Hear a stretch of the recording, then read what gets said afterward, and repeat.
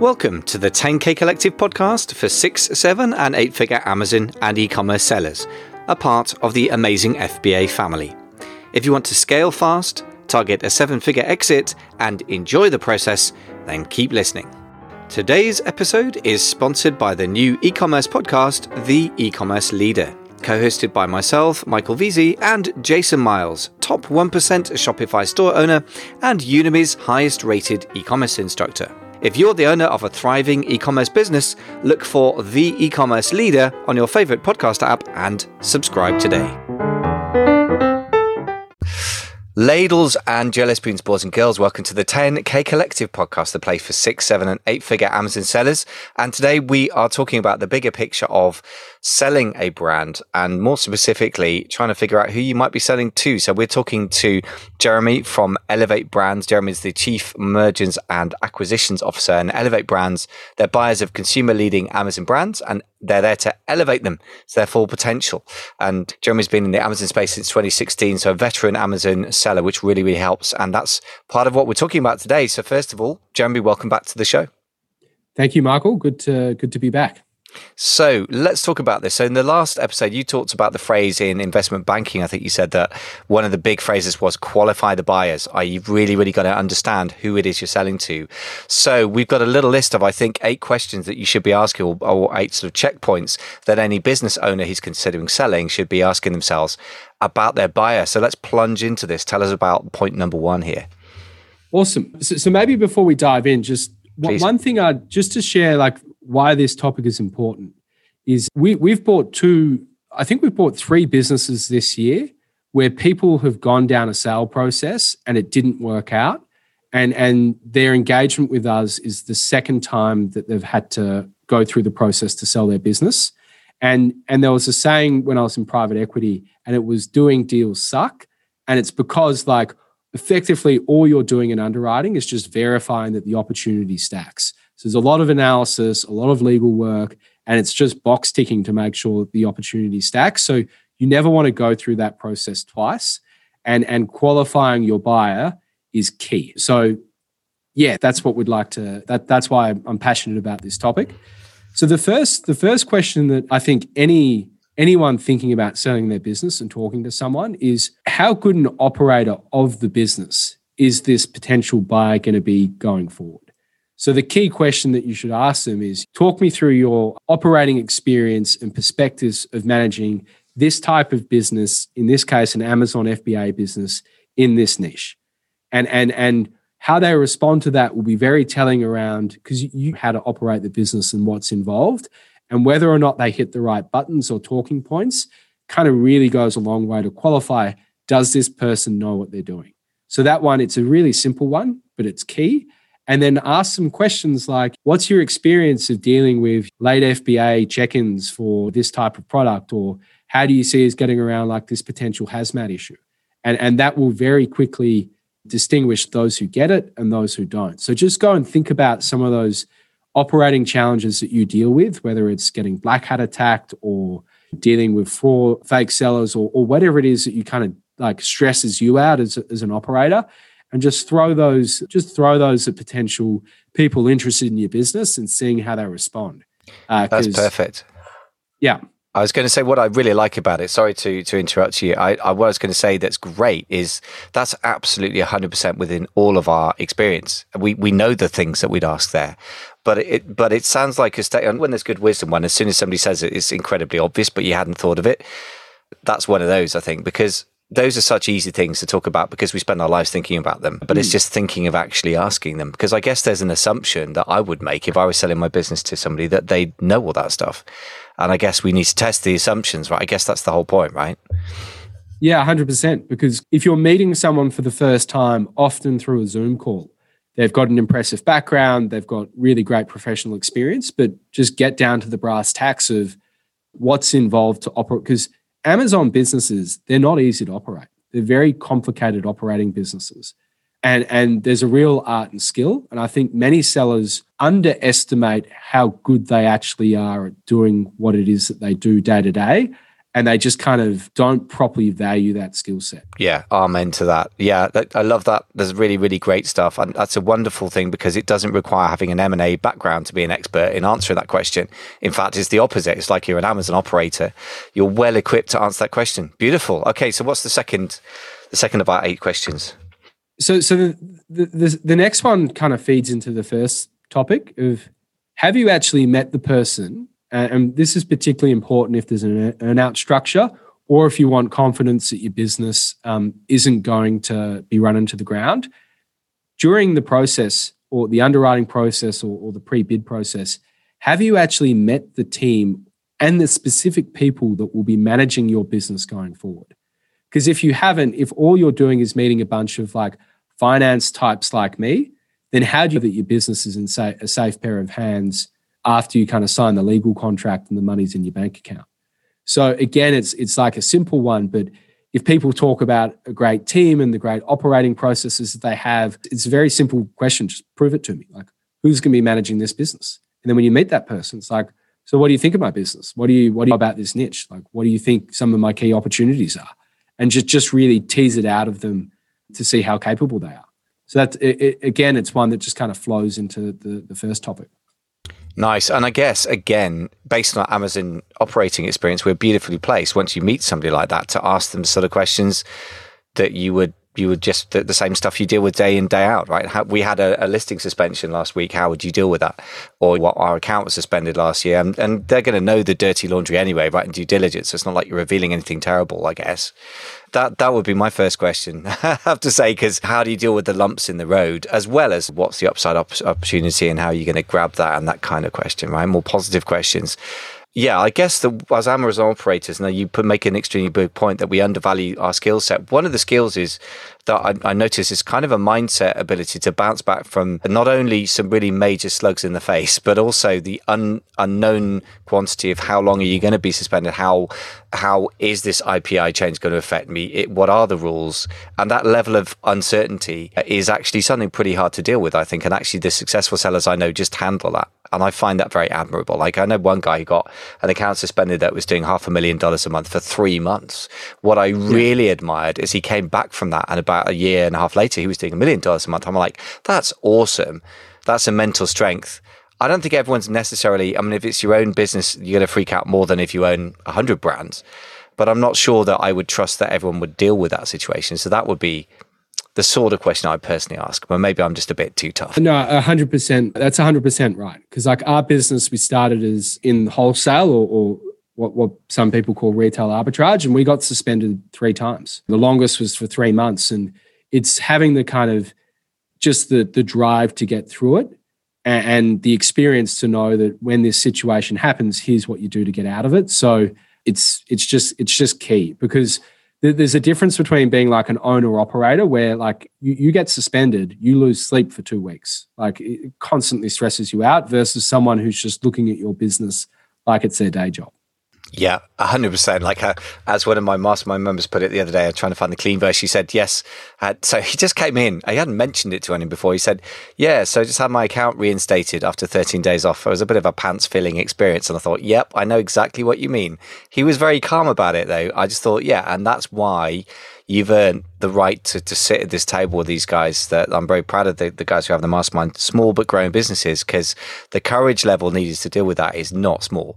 So yeah, totally with you on that. Let's get going through the list. So number 3, what are we looking for here? So the key one here is like, again, it's a very simple question, but like, how much experience do you have not operating, but buying an Amazon FBA business? Because buying an Amazon FBA business, part of the beauty of it is a lot of the data is really nicely organized through the Amazon portal.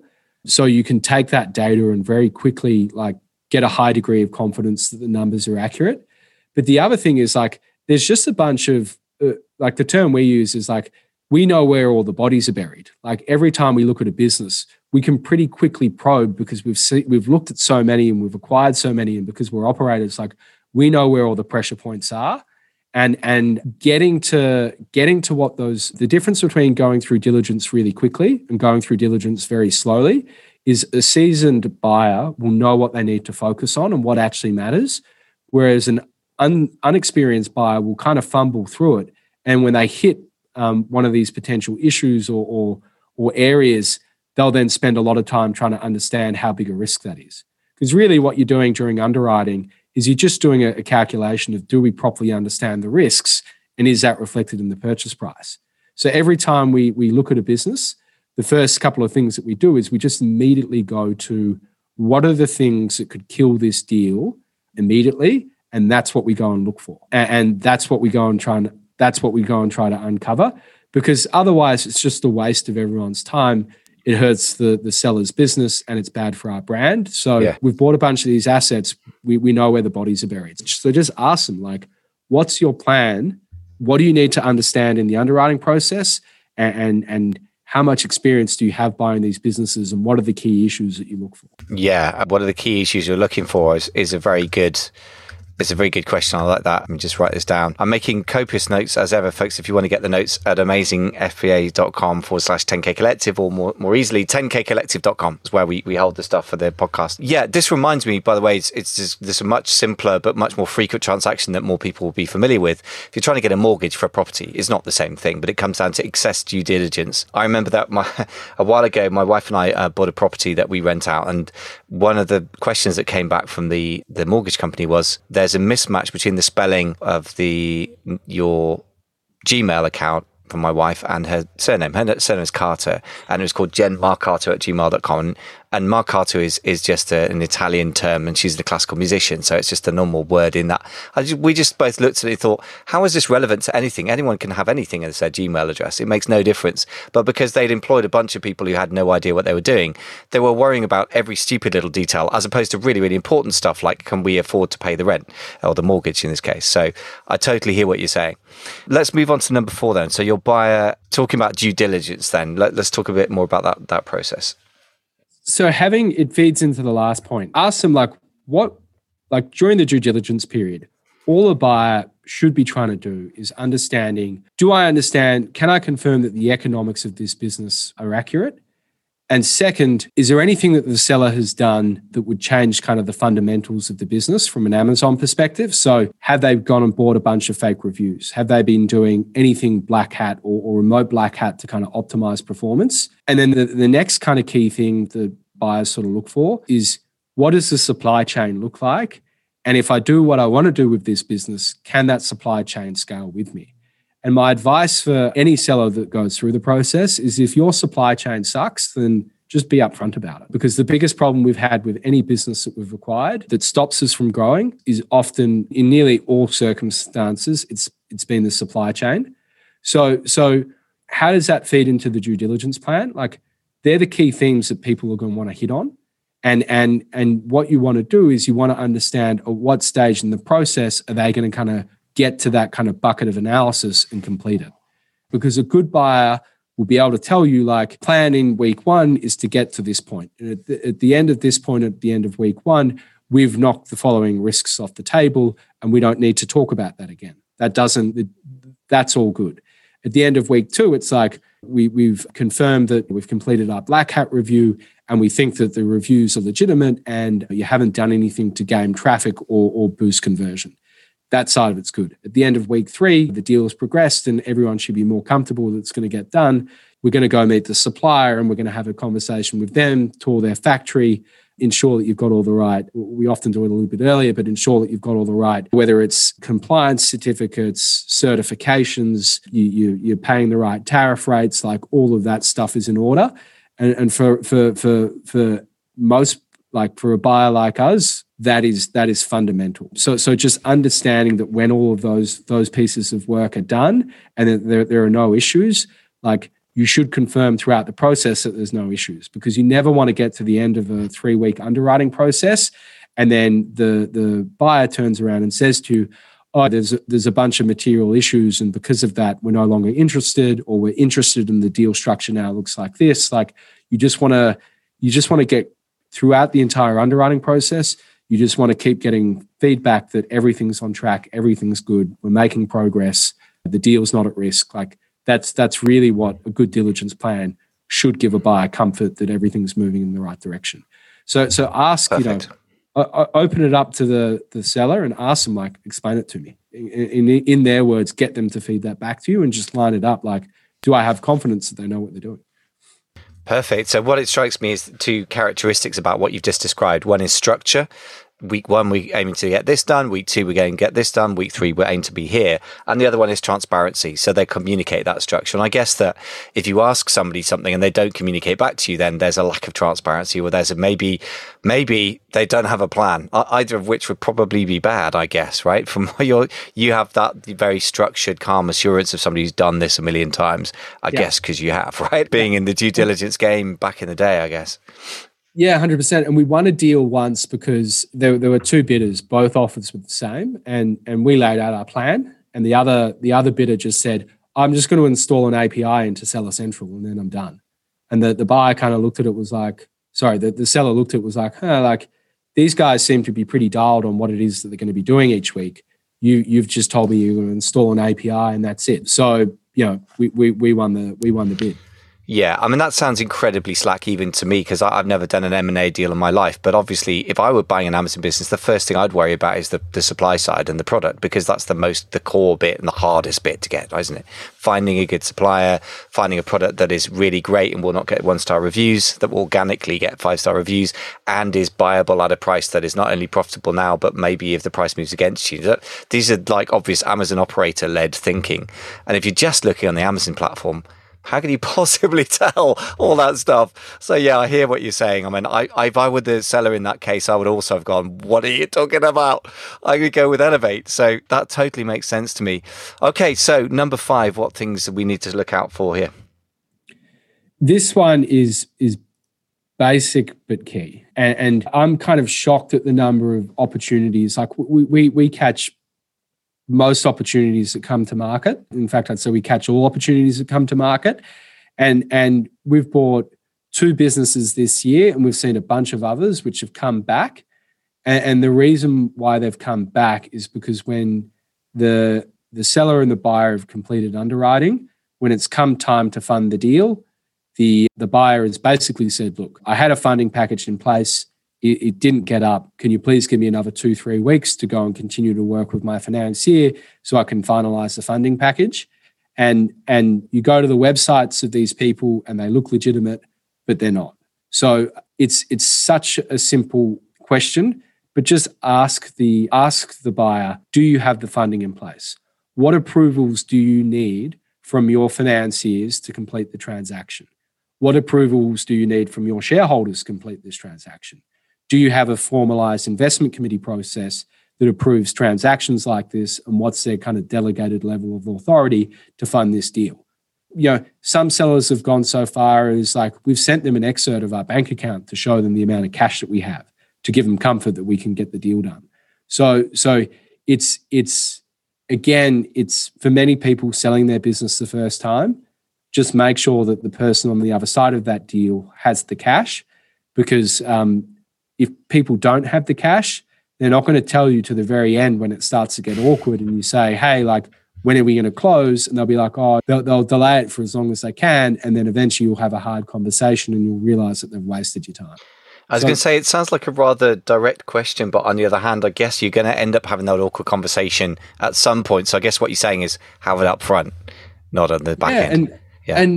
And like, anyone who's come from my background gets it. So we're not going to be offended. It's how it's done. Proof of funding. Yeah, just verify that you've got proof of funding. It's pretty basic, right? But I think it's particularly, maybe I'm being very British, but I can imagine some British sellers being a bit embarrassed to even ask that question. But I guess it's better to be embarrassed than find out on the back end that you wasted 3 months of your life when your brand may not be performing that well either, I suppose, by that point. Yeah, perfect. And don't be seduced by press articles, big announcements that people have hundreds of millions of dollars in capital. The reality is like, they can announce that, but maybe 20% of that is actually committed. So you need to dig behind some of these headlines, because it's very easy to call up a journalist and give them something to write about. So probe, ask the right questions, and get yourself comfort. The other thing I'd say is, if you are doing a deal where it is contingent on financing, which can be the case with a larger private equity deal, or if you've got a bigger Amazon store, you just need to make sure that what is the buyer doing to kind of progress that financing stream. In the US, it's very common for some smaller businesses, the buyer may use like a government-backed loan. And the key for that is like that will take them 8 to 10 weeks to get that approved. If that's what your buyer has, you've just got to make sure that they're doing what they need to do to get that financing packaged approved. So ask them, what's the timeline like to get that financing packaging up, and regularly check in with them throughout the diligence process to be like, have you gone to the financier's credit committee? When are you going to get that final approval? Have you got a signed term sheet? Like a whole bunch of questions like that to just make sure that they're on track. It strikes me that obviously for you, these are very obvious questions, but for the majority of us that are very good at, as you said, at operating Amazon businesses, which is a really valuable skill set. Nevertheless, it strikes me that this is the point where I would suggest to anyone that they need to get hold of you and have a chat, because to you, these are blindingly obvious questions to ask. To the average person, these are not obvious because they've never dealt with mergers and acquisitions. Let's get these final three knocked out because I'm just keen to get this list. I think it's a great list. So number 6, what are we talking here? So number 6 is taking money out of the equation. For some people, it's really hard to build a business. Some people have caught lightning in the bottle and they've got a really big business and they just got lucky. But by and by, most people have had to grind it out. Blood, sweat, tears to get to where they are, to be successful. And some people are less motivated by the money and more motivated by, is this buyer going to be a good steward of my brand? And what that means is, if I look back in 2 years, am I going to see that I'm still the number one seller of this product on Amazon and they've taken it and done a bunch of really amazing things with my brand? Or is it just going to be run into the ground? And we constantly look back at every time we miss a deal, we constantly look back at who ended up buying it, because you can now track that. And then we see what they've done with the business and had they revolutionized it, or is it still the same? And for some sellers, this is really important, just making sure that they're going to be a good steward for the brand and they're going to do the right thing. They're going to do the right thing by the business. We bought a business from a couple chaps in the UK earlier in the year. And one of them said to me, it's like, I once said to someone that if these guys don't do the right thing, if something goes wrong with this business, I would literally think about jumping off a cliff. And like, that's how emotive they were about it. So, yeah.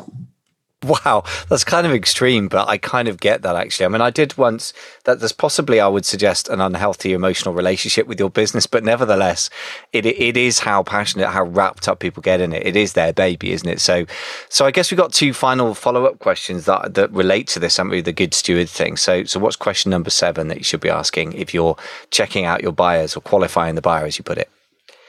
Awesome. So this one kind of feeds into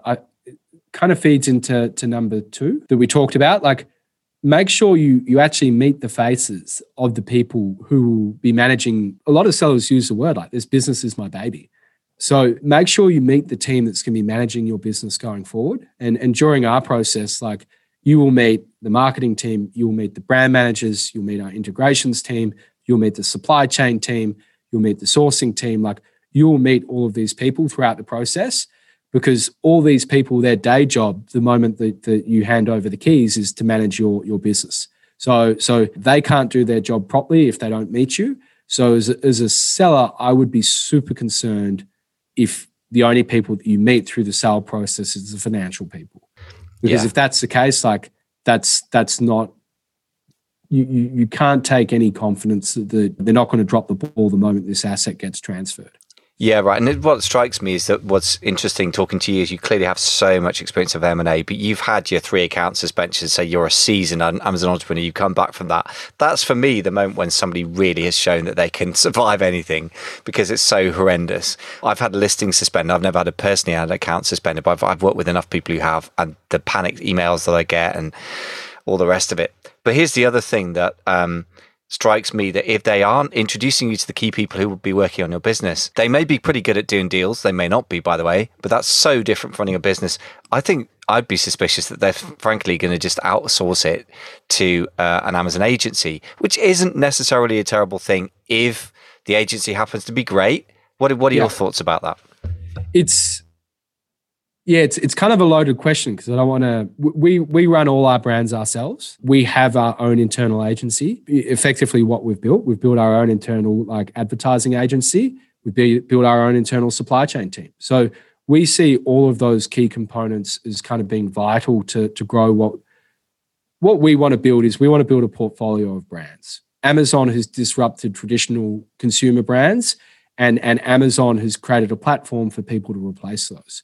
So we don't view it about product listings and because it's so important, because we want to build long-term brands, having the people to be able to do that work for us is what we see as key.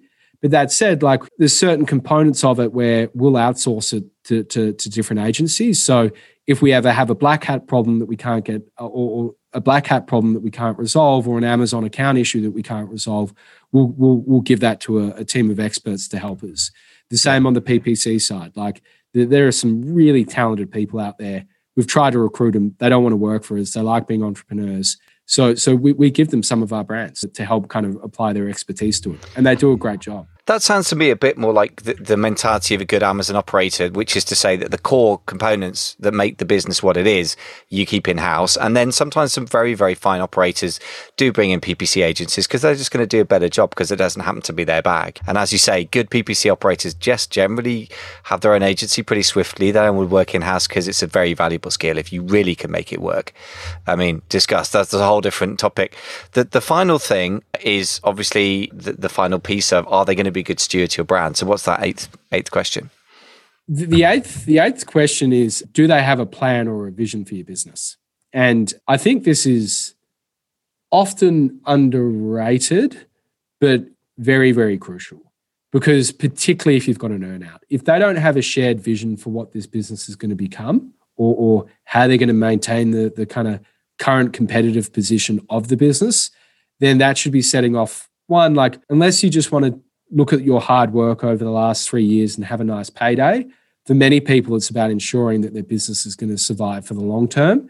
And if someone doesn't have a plan on day one, then I kind of question how long that operator is going to be around for long term in the ecosystem.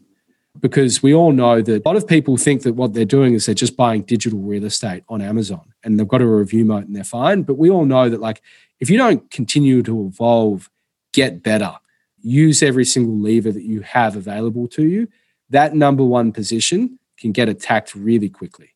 So having a vision and a plan for the business and some thoughts around how this fits into the wider portfolio and people that are experienced managing that type of business, I think that's really, really important. That makes a lot of sense. And one of the things that strike me, the self-correcting dynamic in this situation that should strike any really intelligent aggregator is this. All the aggregators know, and then anyone who's not been living under a rock knows, there's a ton of money getting allocated to funds to buy Amazon businesses, and a lot of aggregators are coming out to roll them up. Therefore, by definition, a ton of money is coming into the market. So if you just do the same old and you're mediocre, and you've got a ton of money coming in, it is by definition, it can't stay the same, can it? I mean, it's a dynamic market. So it should be obvious to anyone that actually staying in the same place means you're going to go backwards because of the money pouring into the space, right? But I mean, I think it's somehow, I think some of the people just really have got the dollar signs, right? I just get that feeling.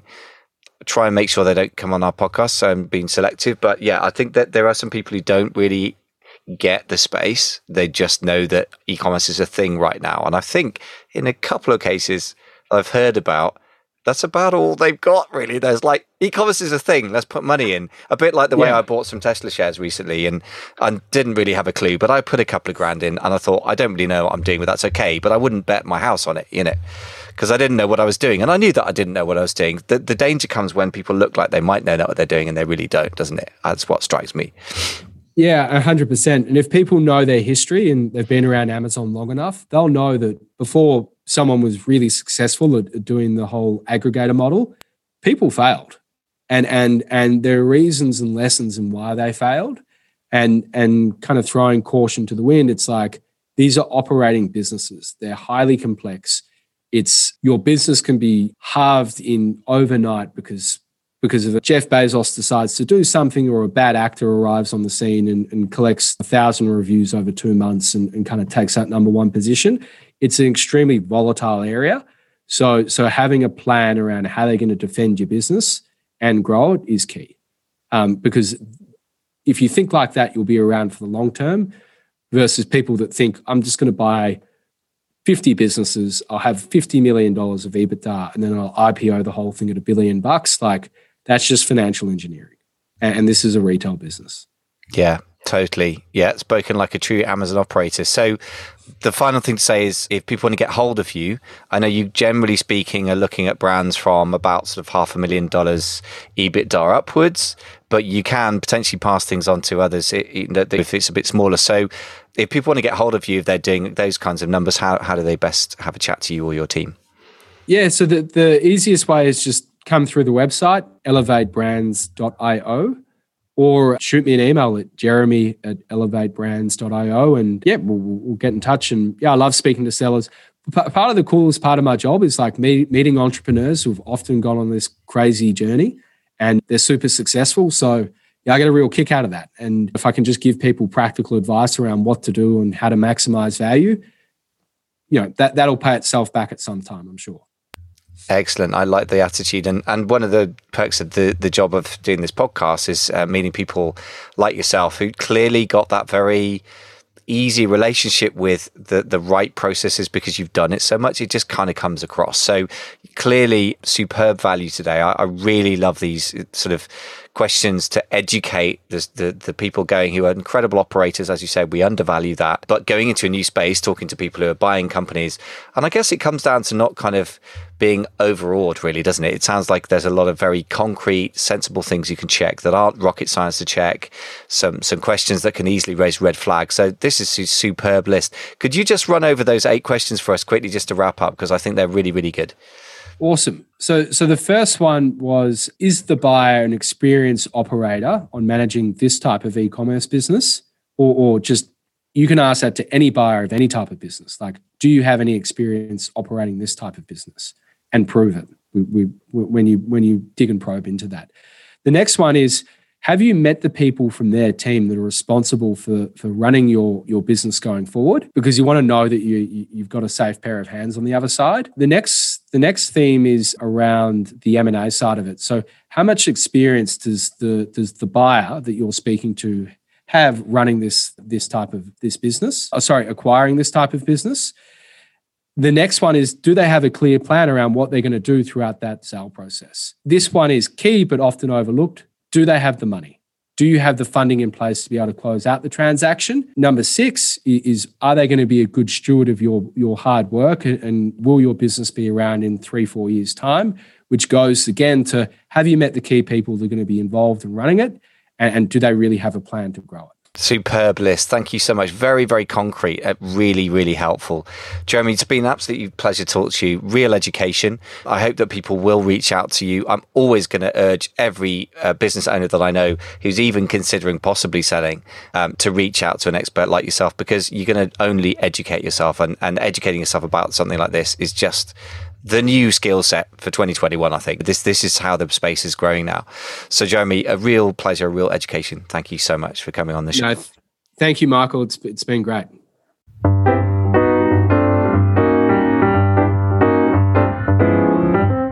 Thanks so much for listening to the 10K Collective podcast, part of the family of amazing FBA podcasts.